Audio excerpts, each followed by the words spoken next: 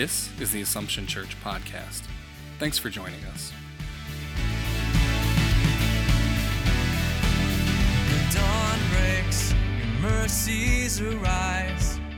Assumption Church is a Roman Catholic community under the care of the Franciscan Friars Conventual of Our Lady of Angels Province. It is a community of faith which is active in service, and its ministries bring the gospel message of peace, reconciliation, and love to Syracuse and all of central New York. Your glory here among us, great is our hope. With a quick show of hands, how many of you have ever been to a wedding reception? Almost every. Sister Bernard, you ever been to a wedding reception? Okay, thank you. How many of you have ever been to a large banquet? How many of you like dinner? Almost everybody. A few people are clearly fasting, but okay, we'll go with it. That's the context, really, for all of our readings this weekend, and it's something that we can all, or at least almost all of us, relate to. We've all been to a wedding. We've all been to a wedding reception. We've all been to a joyful event that focuses around a meal.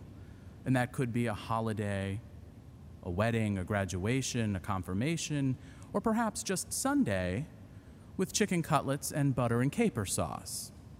Wherever we find ourselves, we all have that experience of sharing a meal joyfully, where there is abundance, where nothing is held back, and we celebrate. And that's the context for not just our readings this weekend, but for what we celebrate every week when we gather to celebrate the Eucharist. Because when we gather to celebrate the Eucharist, we do so to celebrate a banquet, a meal, where nothing is held back, and only the finest and choicest wines are served. As I was reflecting on the readings this weekend, particularly the Gospel, I found it somewhat troubling in the beginning. Because if you look at the Gospel reading this week, it really is kind of in two sections. The first section, we hear about this great king who went out to bring in all of these people, and the invited guests rejected him. And then he went out and brought everybody else in. And I think that's a beautiful image, really, of salvation history, of how our God goes out to the highways and the byways to invite people in. And perhaps those who were invited first didn't recognize the king, didn't recognize the invitation, and did not come. So the king sent other servants to go out and bring people in. And I thought that was a lovely image, really, of salvation history and the evangelization that our church as a whole should be engaging in. But I kind of got stuck with this poor man who wasn't dressed right.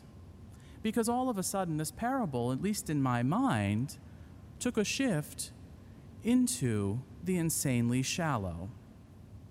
How could this king, who knowingly invited everyone, rich, poor, good, bad, now all of a sudden have such a turn of heart when he saw someone who wasn't dressed well enough? And not only that, he had him bound by hand and foot and cast into the darkness, where there'd be wailing and grinding of teeth. Thank you for coming. And it was a little bit troubling as to how this whole parable fits together. How does this parable have any meaning for us in our day and age? I do grind my teeth when I sleep, and my dentist can attest to that, but I didn't think that's necessarily where the gospel was leading us. But I think the more I thought about it, perhaps it doesn't have to do with what that man was wearing on the outside, but rather his internal disposition as he came to the banquet.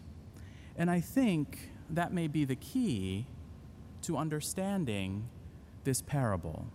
That yes, our God invites everyone to the banquet, everyone to the feast that is ready. And in response, we are to have the proper disposition if we're going to enjoy that banquet. As I've been hearing confessions over at the mall, so often people have lamented that for 6 to 7 months they weren't able to go to church. They weren't able to celebrate the sacraments with the community. The best they could do was watch it on TV or on their computer. And each person who's brought this up has lamented how much of a piece of their spiritual life was missing and how upset they were about that. But now that we're able to gather back together as a community, I think we still have to be conscious of the disposition that we bring to Mass every time we gather. And I'm not necessarily talking just about receiving the sacrament of reconciliation before we gather. That might be important and that might be needed for some, but perhaps even more so, what is the internal disposition that we brought with us this morning? Think about it. Did we come out of obligation? Did we come because we have nothing to do before brunch? Did somebody make us come? Do we come here, but yet perhaps a little spiteful? I'll go and I'll sit through it, but I'm not going to like it.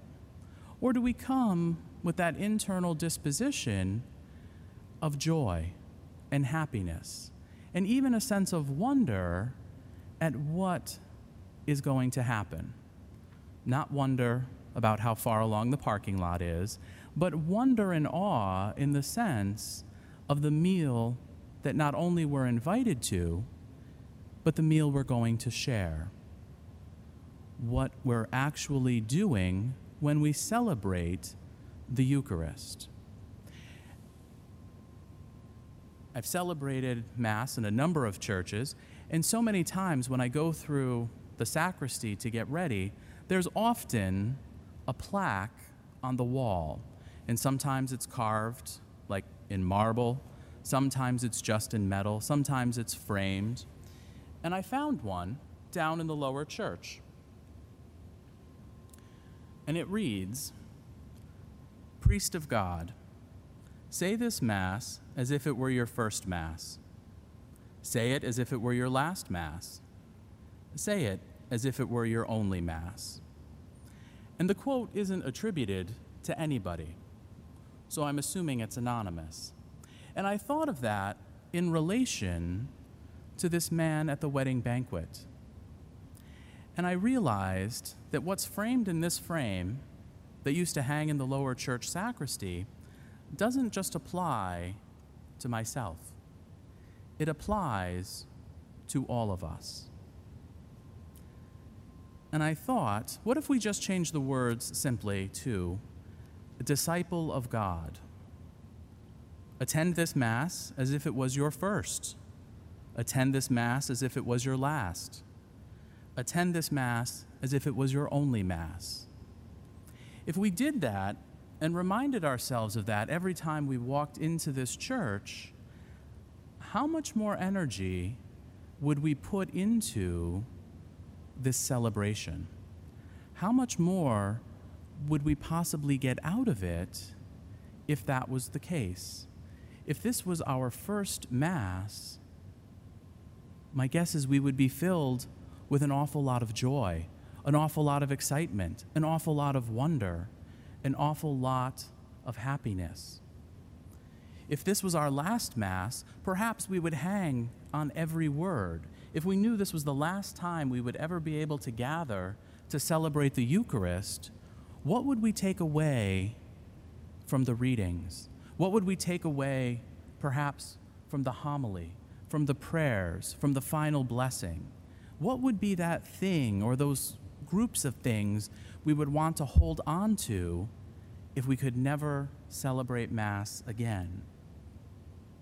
To celebrate it as if it was our only Mass, if we only had one shot to do this, how much energy would we put into it? How much attention would we give it? How much would we give of ourselves in this Mass? I ask you to think about that, not because we're bad people, not because we're not paying attention. It's not an admonition, but rather a reflection on our own internal dispositions when we gather for Eucharist. Because so often, I think, we do things on autopilot. I know I do. If I pull out of the driveway of the friary, I turn on the radio, I start driving somewhere. 10 minutes later, I realize I'm going in the wrong direction to the wrong place and have to turn around and come back. Has that ever happened to you? It's happened to me. Even when I come here sometimes to celebrate Mass, I've got 15 things to do on a particular morning, and perhaps I say the morning Mass just out of habit to get through it. But today, we're all, myself included, reminded to take time to reflect on what we're doing, the importance of what we're doing, and as we've learned in this past year, the privilege of what we're doing, to gather as a community chosen by God to celebrate a choice banquet.